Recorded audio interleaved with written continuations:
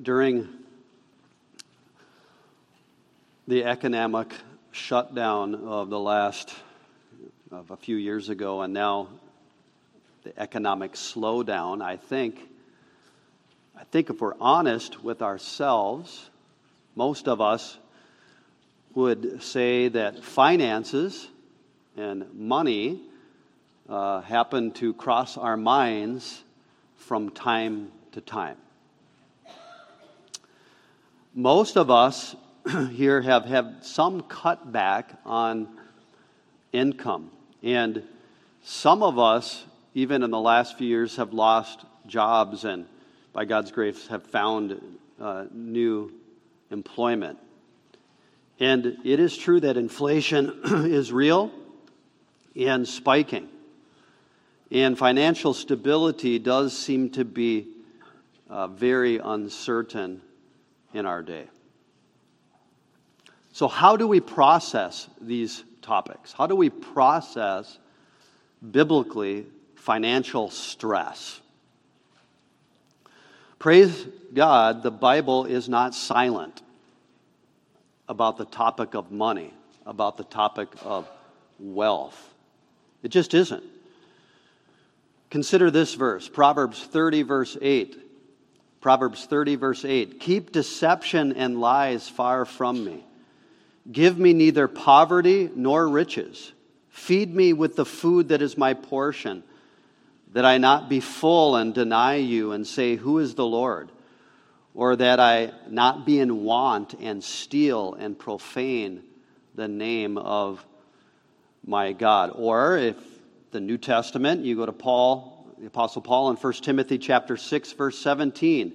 Instruct those who are rich in the present world not to be conceited or to fix their hope on the uncertainty of riches, but on God, who richly supplies us with all things to enjoy. Instruct them to do good, to be rich in good works, to be generous and ready to share, storing up for themselves the treasure of a good foundation for the future, so that they may take hold of that which is life indeed. And that's just 2 verses. You could do a whole in-depth biblical theology from Genesis to Revelation on the topic of money.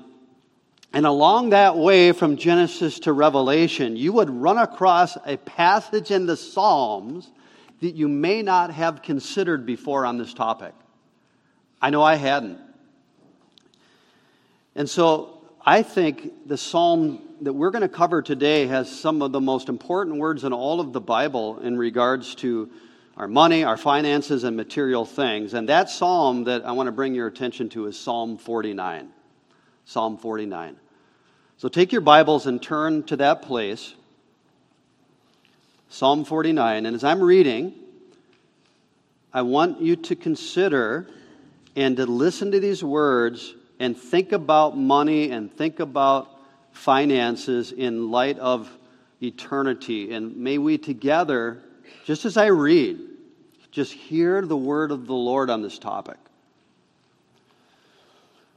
Psalm 49, starting at the very beginning. Psalm 49, for the choir director, a psalm of the sons of Korah. Hear this, all peoples. Give ear, all inhabitants of the world, both low and high, rich and poor together. My mouth will speak wisdom, and the meditation of my heart will be understanding. I will incline my ear to a proverb. I will express my riddle on the harp. Why should I fear in the days of adversity, when the iniquity of my foes surrounds me? Even those who trust in their wealth and boast in the abundance of their riches. No man can by any means redeem his brother, or give to God a ransom for him, for the redemption of his soul is costly.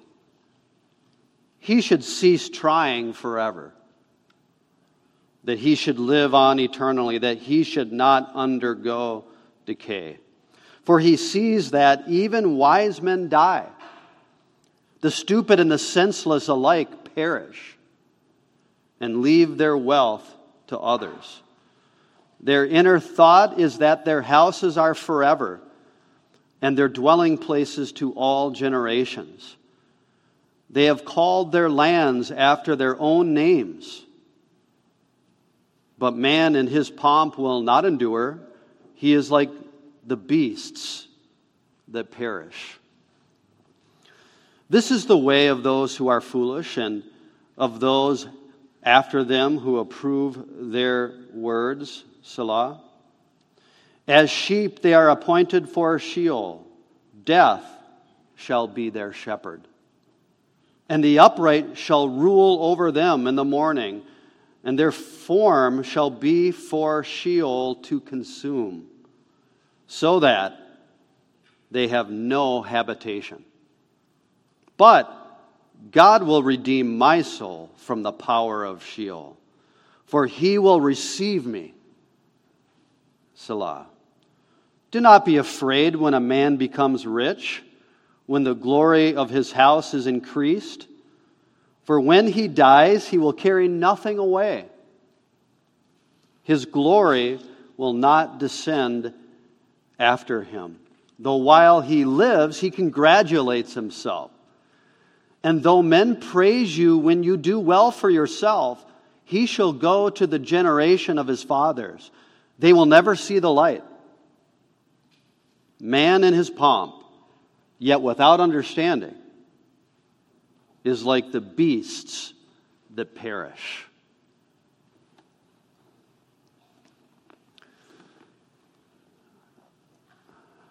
Understand the truth. Wake up. Throw aside fear. Money will fail you. But God has paid the full price of your salvation. This psalm tells us about the kind of wealth that ultimately really matters. We're going to look at this psalm because I think it breaks up fairly neatly into three headings. Okay? You have your outline and you'll need it today. First, we will look at the call for understanding about money. The call for understanding about money. And then the consequences of understanding about money. And then finally, the conviction from understanding about money. The call, the consequences, the conviction. Let's begin with our first point, the call. The psalmist calls everyone in this room and who's listening to this sermon. He calls all of us to get a biblical understanding about money. That's the whole point of the first 4 verses. There's really no point but to give you smelling salts, to wake you up to the eternal realities of the issues of this psalm. The call for understanding about money. Verse 1, the psalm of the sons of Korah. Hear this. There he is. He's waking us up. Hear this, all peoples. Give ear, all inhabitants of the world. Verse 2, who? Well, we already know it's all, but let's be clear what the issue of the psalm is, although he's not going to tell us yet until verse 5. He leaves us hanging. Both low and high, think financially, economically. Rich and poor together, listen up, he says.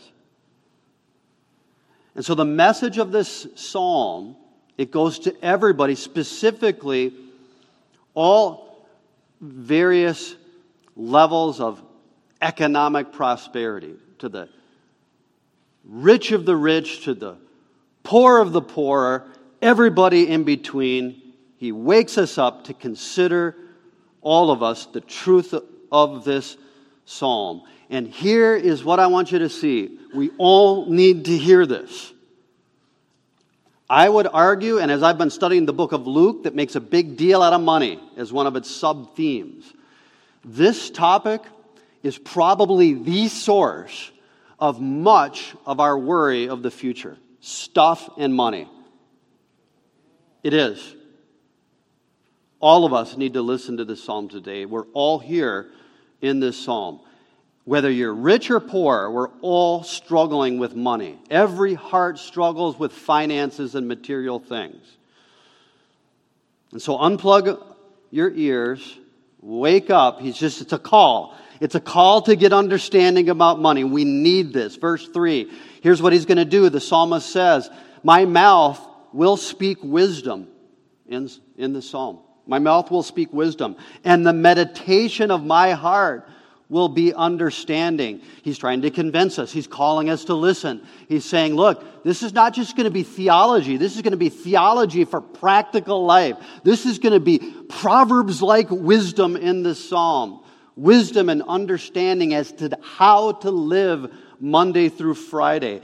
And the psalmist is saying, I didn't just make this up. I've been thinking deeply about this. I've heard from the Lord on this. The meditation, he says, of my heart is going to be understanding for us. Here, he's trying to call us to listen to this biblical wisdom about money so that we would have skill.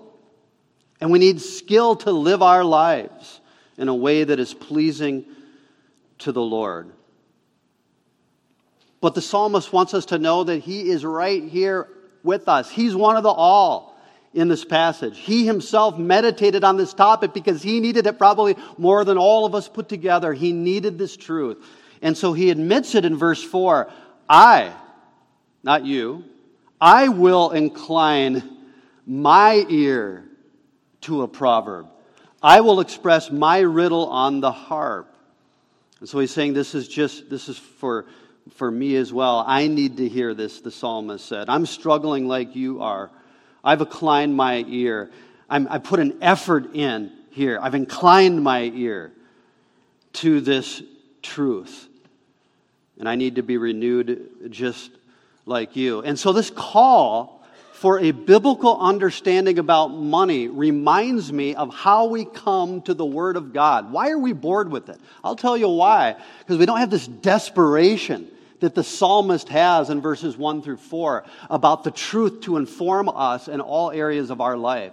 If we would come with this heart, that we need this, and we're desperate for wisdom. As we come to our devotions in the morning, our times of family worship, to the Word of God on Sundays, that we would have a call for biblical wisdom. I think it would just revolutionize our time in the Word. I think it really would. I pray that would happen here tonight, this morning. So we pray like the psalmist, light up my path by your word. Speak, O Lord, in your word. Teach me, teach me, teach me. With this wisdom on finances, I desperately need it. There is a call here for understanding about money. Secondly, now we move into the heart of the passage. And there's some typos on your outline, I apologize. Number 2, the consequences of understanding about money. The consequences of understanding about money. This is really from verses 5 through 15. Verses 5 through 15. Now, so he's called us, but understand he's already meditated on this truth, and he's got some things figured out. And now he's going to write about them in verses 5 through 15. Does that make sense? And so I'll just tell you, the consequences for understanding about money is being able to say the kind of stuff that we're going to read and study in this psalm at the very heart of this psalm in verses 5 through 15.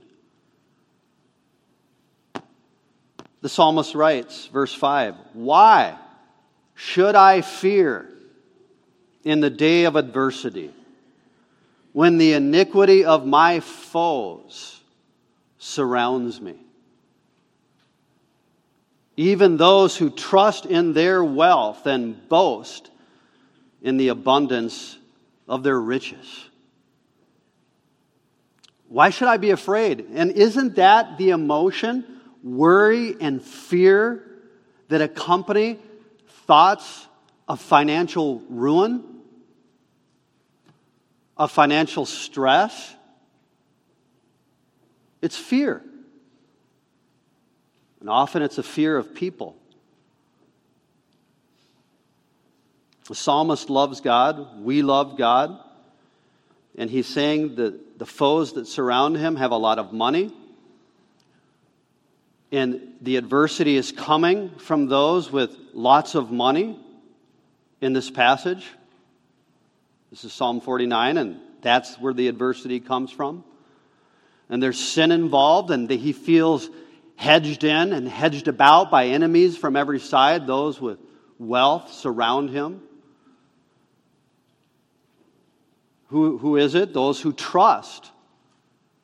They put their hope, they've put their dependence, their weight in their wealth. And they love it, and they boast about their abundance in their riches. The rich who would come after the godly strike fear in the heart of the saints of God. And if that's not true, I don't know where you've been in your life if you haven't felt that.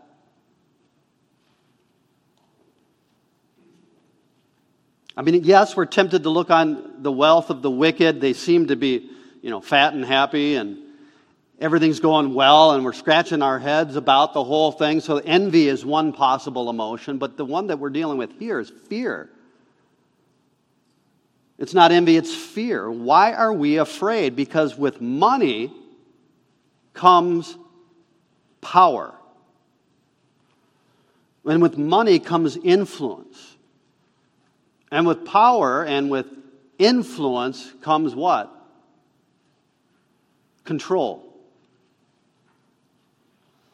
And if you don't think that money can buy you influence and control, I just don't know where you've been. I mean, consider those who have a bid for the White House, what money can do. I believe you can purchase political outcomes. Consider big pharmacological companies and their influence and power over research, and on it goes. Consider who is buying up the land in our country. And so the rich bring adversity for the saints of God. There's the iniquity of the false, of those who trust in riches that comes with power. It's surrounding the righteous in this passage, and there's fear of the adversity. There's fear of being surrounded. I'm afraid because I don't have my pronouns on my email, and I like my adjunct job. And I see the handwriting on the wall. I smell it. I see the looks. I admit I'm liking that paycheck.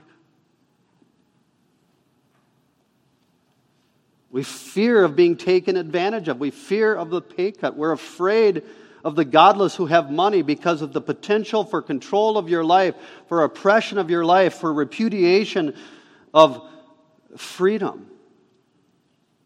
So we're not shocked that the psalmist fears those who have money, but understand he's got it. He's ready to preach now. Why do I fear? My mind has been renewed by the truth, and he is ready to share with us the truth that we need to remember to put away fear. And so we must understand the truth in two realms. First, we need to understand, and you can fill this out in your outline, we must understand the truth about those who trust in money. And then secondly, we're going to move on to, we must understand the truth about those who trust in God. And the consequences for understanding this is fear flees, and we're filled with faith and joy in God. That's the consequence for understanding the truth about money. Are you tracking with me? That's how this psalm works.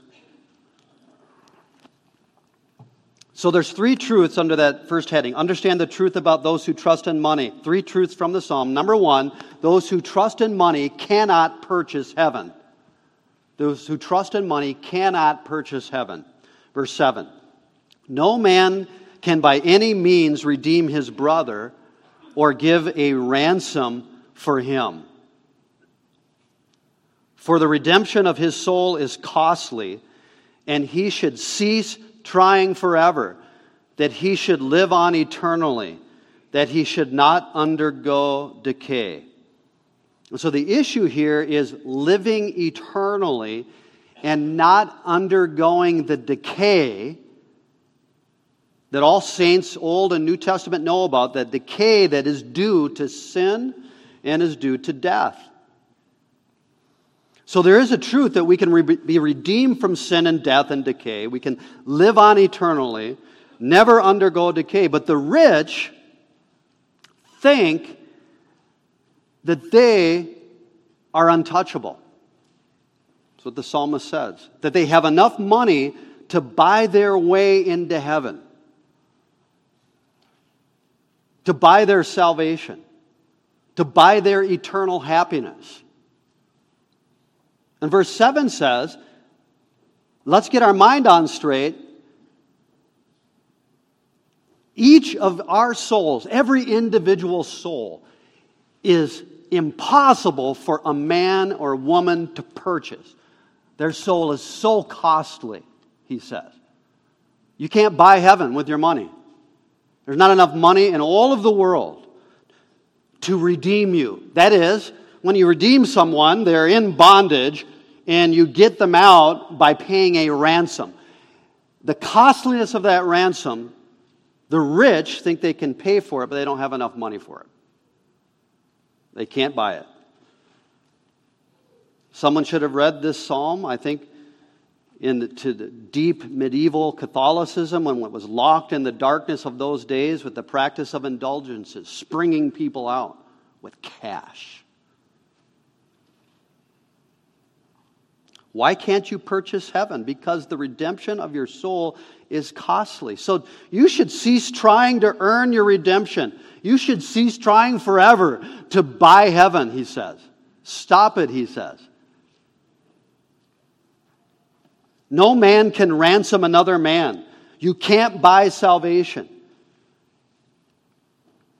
How much would it take to pay the ransom price out of your paycheck? Football season is coming. Could Patrick Mahomes do it? $450 million for the next 10 years to throw the pigskin around. Can he buy happiness eternally? How about Bill Gates? What would it take?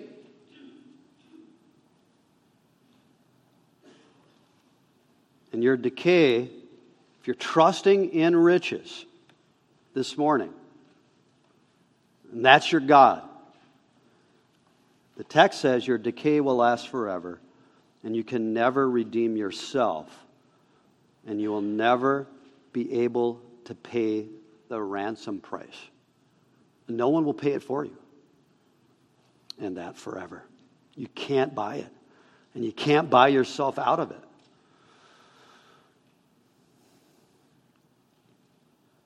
Their money is going to do them no everlasting good. So why do I need to be afraid?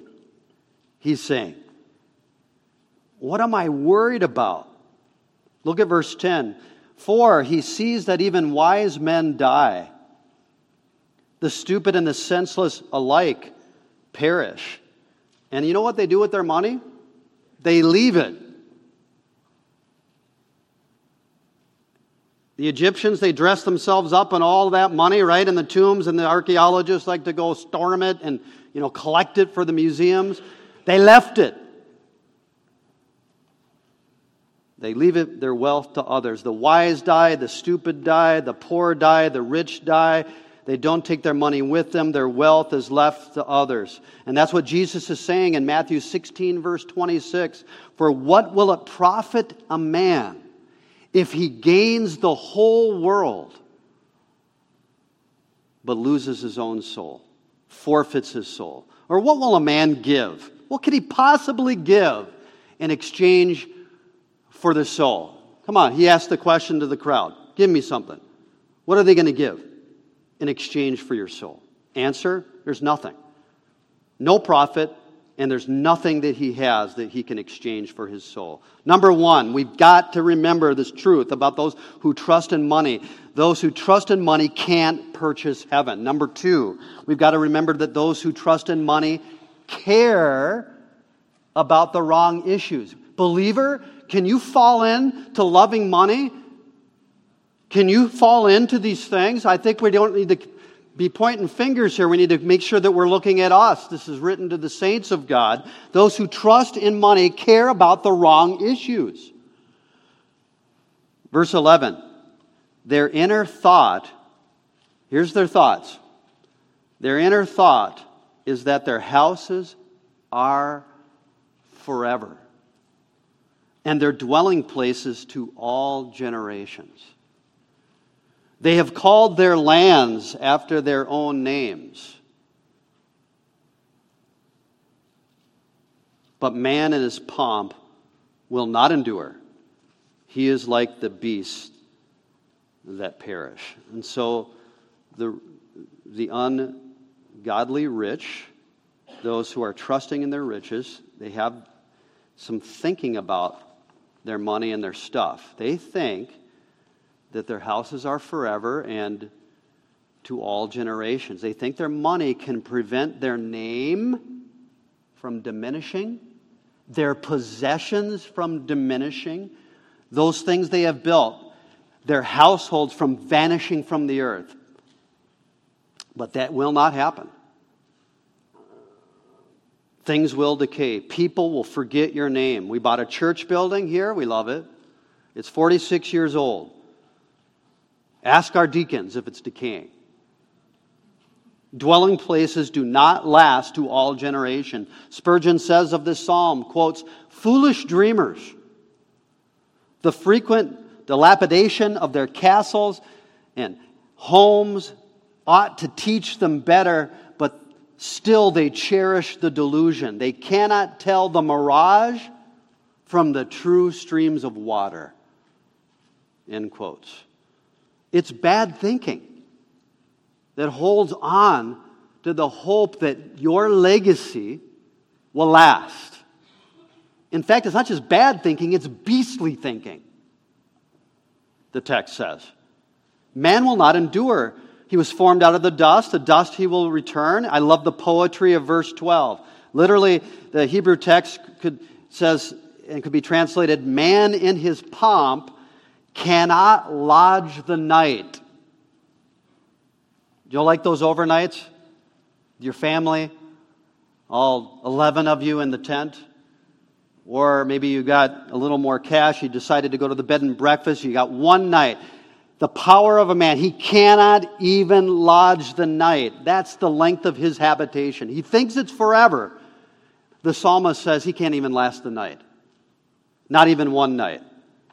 Not only can he not buy eternity, he cannot secure an immortal name. He can't even stay overnight. His money can't buy him the most fleeting thing. As one has said, quotes, life is so short that we do not even make it to the morning. End quotes. One commentator talks about a very rich man, I won't name his name, who said this, quotes, I believe in reincarnation, so I left all the money to myself. End quotes. Now, what is the truth doing to you? No, I mean it. It's sad, isn't it? What happens is we say, why should we fear these people? Why are we so afraid? We ought to pity them. instead of pander to them in fear. Don't be afraid, he says. Understand the truth that those who trust in money care about the wrong issues. And number 3, and it's sobering, but listen carefully. Number 3, those who trust in money will be consumed forever. Look at verse 13. This is the way of those who are foolish, and of those after them who approve their words. Selah. So the way of those who are foolish is, verse 12, the way of perishing like the beasts. This is the way, it's the way of death. Those who trust in their riches will die, and those who clap their hands, who approve of their words and their legacy, they too will go the way of the beasts that perish. Their mouth too eventually will be closed, and they will perish. It's so sad to me. When I was writing this, I was thinking about Whitney Houston.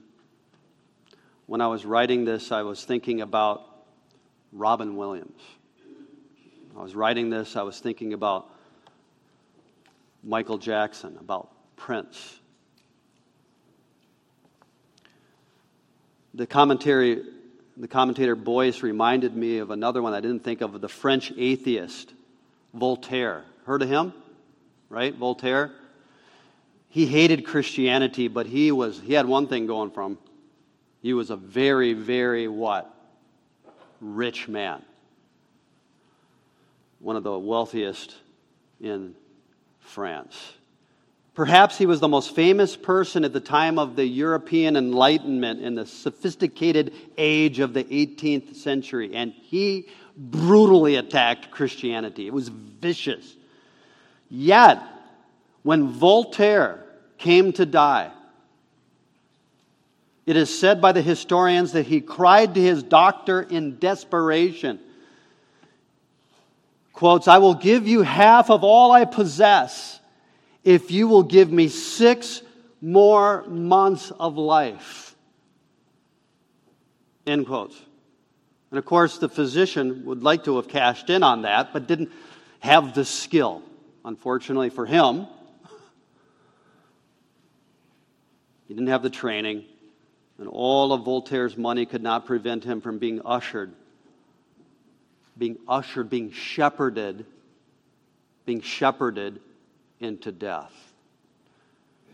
And he died a despairing and disappointed and disillusioned man. Why do I say shepherded into death? Because of verse 14. As sheep, they are appointed for Sheol. That's the place of the dead. Sheol is. Death, this is a horrible metaphor. Death shall be their shepherd. And the upright shall rule over them in the morning, and their form shall be for Sheol to consume, so that they have no habitation. So the place of the dead will consume them. There will be no comfort in this place. There will be no community. There will be no people. There is no habitation. No fellowship. Utter aloneness. How ironic is it that the rich who trust in their own riches believe that their house will be forever, and yet when they go to the place of the dead, they will have no home. They will have, the text says, no habitation. They will have a form that will undergo eternal decay in utter aloneness. No habitation. Death shall be their shepherd. Now, death is personified here by the psalmist. Death becomes a shepherd. Horrible metaphor. You know, death, the shepherd, with its rod and its staff. Death, ushering yourself into no habitation. Taking the rich by hand, guiding them, herding them into the place of the dead to dwell forever. The faithless rich. Foolish sheep destined for slaughter. What a contrast. What a contrast to our shepherd. It's not death. The Lord is my shepherd. Psalm 23. I shall not want. I shall not want. He makes me to lie down in green pastures. He leads me beside quiet waters. He restores my soul. He guides me in the paths of righteousness for His name's sake. Even though I walk through the valley of the shadow of death, I fear no evil. For You are with me. Your rod and Your staff, they comfort me. You prepare a table before me in the presence of my enemies. You have anointed my head with oil. My cup overflows. Surely goodness and loving kindness will follow me all the days of my life. And I will dwell in the house of the Lord forever. What a contrast. Is death going to be your shepherd? Or is Christ your shepherd? I don't know about you. I'm honestly, the consequences of understanding the truth, as I'm not afraid any longer, I want to speak this truth to those who are trusting in the riches. I don't want them to go there. I want to have pity for them, not pound them.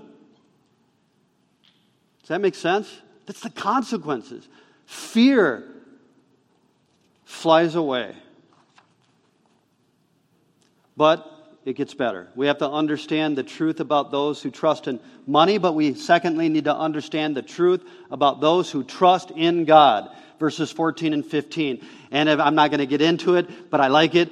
The structure of this psalm lays quite a bit of emphasis on these two verses, but I won't get into it. Trust me on this. Look at it. Some of the most incredible verses in all of Scripture. Psalm 49, look at it, verse 15. You got it, Owen. Here it is, your favorite two words. But God. But God. All of this despair, disillusionment, and destruction by putting our hope in the wrong things. But God. We can't pay the price. But God will redeem my soul from the power of Sheol, for He will receive me. Let's think about it. Selah. So there's three truths that we must believe, not just about those who put their trust in money, but those who put their trust in God. Number one, we will be redeemed. Verse 15, but God will redeem my soul from the power of Sheol. He will receive me.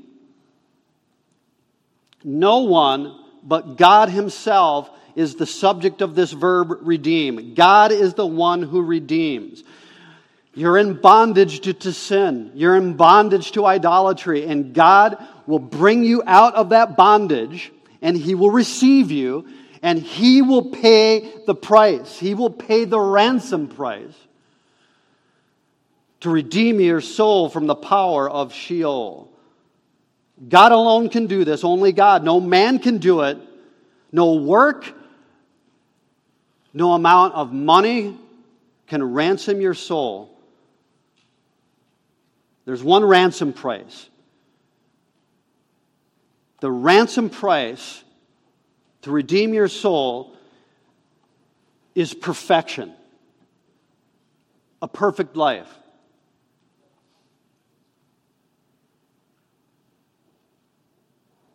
Jesus said, He comes along, shocking everybody, Matthew 5:48, be perfect as your heavenly Father is perfect.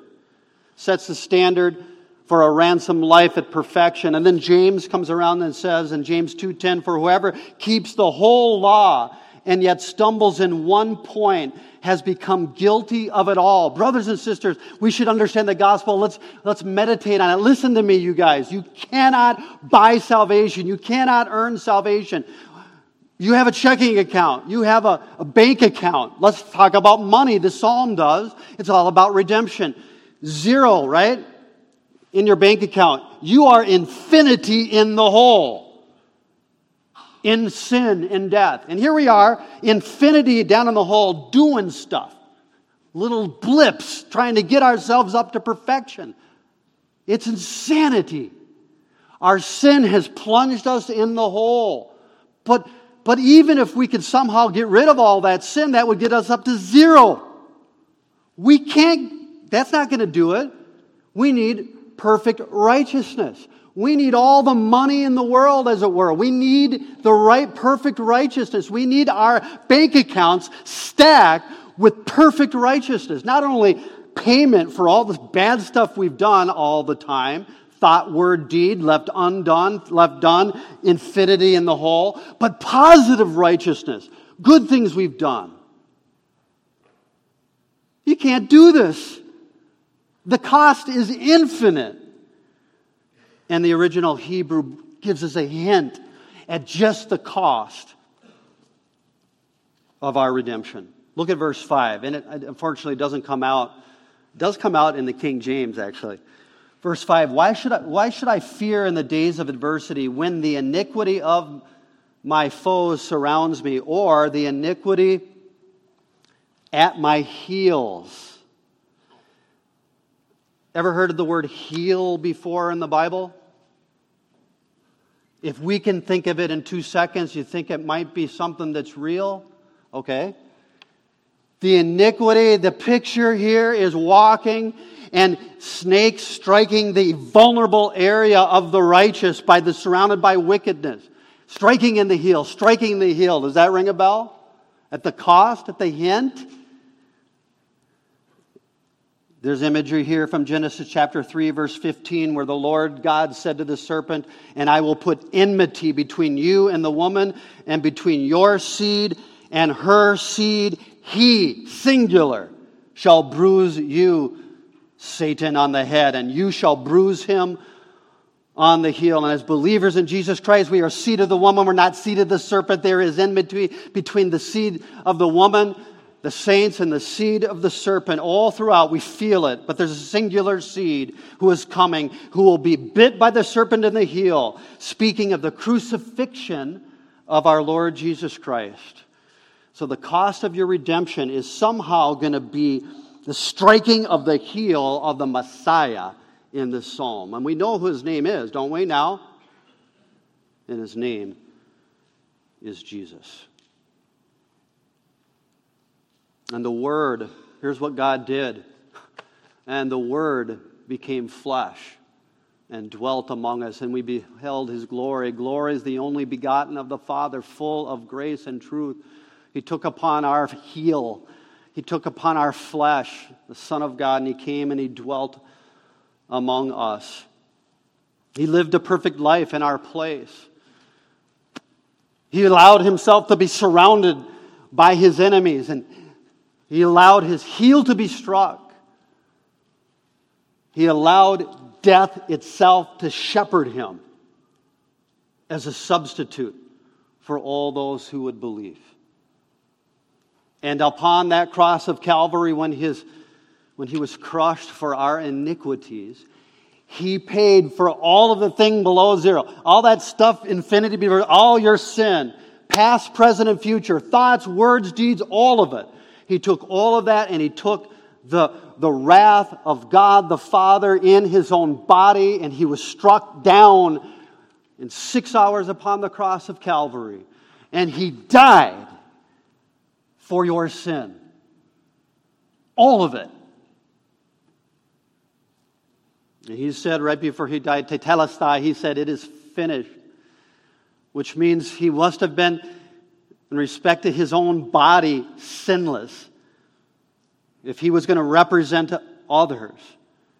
In the 6 hours, because he was God, he could consume all of our sin here, completely. And he proved that it was consumed when he rose from the grave. And he proved that he had indeed done it. He had a perfect righteousness. He lived a perfect life. And so that at the cross of Calvary, the Bible says in 2 Corinthians 5, He, that is the Father, made Him, that is Christ, who knew no sin, to be sin for us, so that we might become what? The righteousness of God in Him. And so Jesus took all of our debt up to zero. And He took upon Himself and He carried it away as far as the east is from the west at the cross of Calvary. But He had lived the perfect righteousness. He had earned a perfect righteousness. And now, by virtue of His authority and His resurrection, He freely gives it away to all who are desperate and see that they need a Redeemer in Christ. And so that He gives us His perfect righteousness. And so that in Christ, we are forgiven and 100% righteous. Clothed in Him, redeemed by Him. What a cost. Can you do that? There is one who can do that, and His name is Jesus Christ. No wonder Peter talks about Him in such terms in 1 Peter chapter 1, verse 17. If you address as Father the one who impartially judges according to each one's work, conduct yourselves in fear during the time of your stay on earth. Don't fear the rich. Why do you fear? Knowing that you are not redeemed with perishable things like silver or gold from your futile way of life inherited from your forefathers, but with precious blood, as of a lamb unblemished and spotless, the blood of Christ, for He was foreknown before the foundation of the world.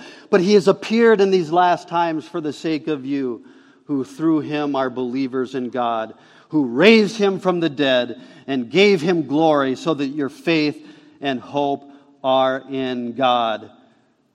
Selah. Pause and think about that. What a price. So number one, we will be redeemed. Second truth, we will be received. Look at verse 15 again. But God will redeem my soul from the power of Sheol. He will receive me. He doesn't just pay for your sin and then run, leave you to yourself. He pulls you out into His home, into a habitation. As a father and a son, seated at the table, receives you into fellowship, into resurrection life and hope. He doesn't just redeem you and run. He receives you as a father does a son. Don't be afraid. He's received you. But there's more.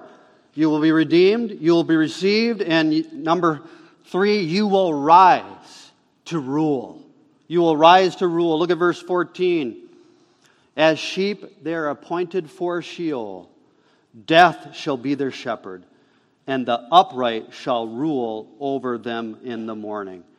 The upright, that's us, not because we're upright by our own effort, but because we're made righteous in Jesus Christ. The believer shall rule over them in the morning. Jim Hamilton, I think, is right about this. In the morning, it speaks of the dawn of the new day, of the new creation, speaking of our future resurrection, speaking of our reign with King Jesus over the nation, all the nations. For the Bible says in Revelation chapter 5, speaking of the upright, they sang a new song singing, worthy of the Christ, worthy are you to take the book and to break the seals, for you were slain and purchased for God with your blood men from every tribe, every tongue, every people, and every nation. And you have made them to be a kingdom and priests to our God, and they will reign upon the earth. Brothers and sisters, we need understanding. We're pursuing pleasure and financial security and hope right here and now. It's futile, it will perish. We need to renew our minds and to trust the finished work of Christ. He will redeem us. He will receive us. We will rise to rule with Him. And so we shall be with Him forever. He will come back. We will rule over the angels. We will be with Him with a new body, fit to rule. And it's not just playing the harp on the sky. Do you realize all the things you're chasing for will be yes and amen in Christ? There's a physicality to it. It's Christ. in His presence. And there's people that have gone before us. But there's occupations, and there's art, and there's habitation, and there's land, and there's beauty. And the new heavens and the new earth. This is what He has accomplished for us. We will reign with Christ. I mean, it's not a hard choice. Make your choice here this morning. You're going to trust in riches, or are you going to trust in this Christ who has redeemed you? And look at what He's done for you. As Paul has said in 2 Corinthians 8, verse 9, "For you know the grace of our Lord Jesus Christ, that though He was rich, yet for your sake He became poor, so that you through His poverty might become rich." And so in 30 seconds, the last heading, the conviction from this understanding about money. I'll just read it. Look at verse 16. What happens when we believe this? Oh, we're not afraid anymore. Now we're ready to preach and teach. We're ready to share with our neighbors. We're ready to live with some level of conviction and confidence. Look what happens to the psalmist at the end of this psalm as he's rehearsed this truth. Let's just read it. Verse 16, "Do not be afraid when a man becomes rich, when the glory of his house is increased. For when he dies, he will carry nothing away. His glory will not descend after him. Though while he lives, he congratulates himself. And though men praise you when you do well for yourself, he shall go to the generation of his fathers. They will never see the light. Man in his pomp, yet without understanding, is like the beasts that perish." So the psalmist is full of confidence at the end. He's called us to an understanding about money. He's telling us the consequences that flows from this understanding of money is fear falls away and faith in the finished work of the struck one in the heel, of the Messiah called Jesus the Christ. He will redeem you. He will receive you. And you will rise to rule with Him forever. But be warned this morning. Do not ignore this psalm. Do not ignore this psalm. All those who are trusting in their riches, who are living for this world, for the successes and pleasures right now, and have put their faith in their own plans, and have put God on the shelf, I would ask you this as we close. What will it profit you if you gain the whole world but lose your soul?